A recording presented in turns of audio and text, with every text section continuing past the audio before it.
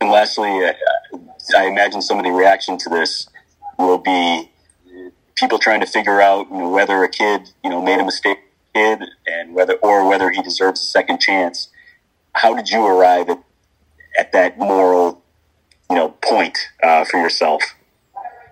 I'm not going to downplay that this has been a personal struggle as well as a professional struggle.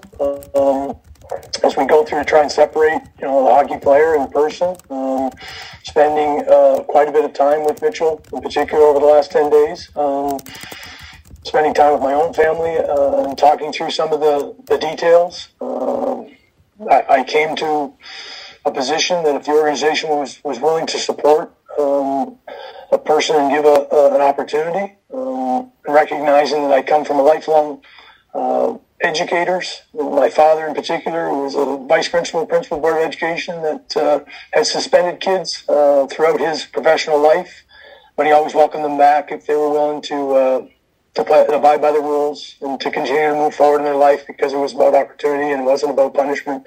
Mitchell's paid a punishment and he's going to continue to carry that for the rest of his life. And we're going to hold him, as I referenced, we're going to hold him to a standard that he needed to understand that each and every one of us as individuals look in the mirror every day and respect others and have to be, unilaterally inclusive.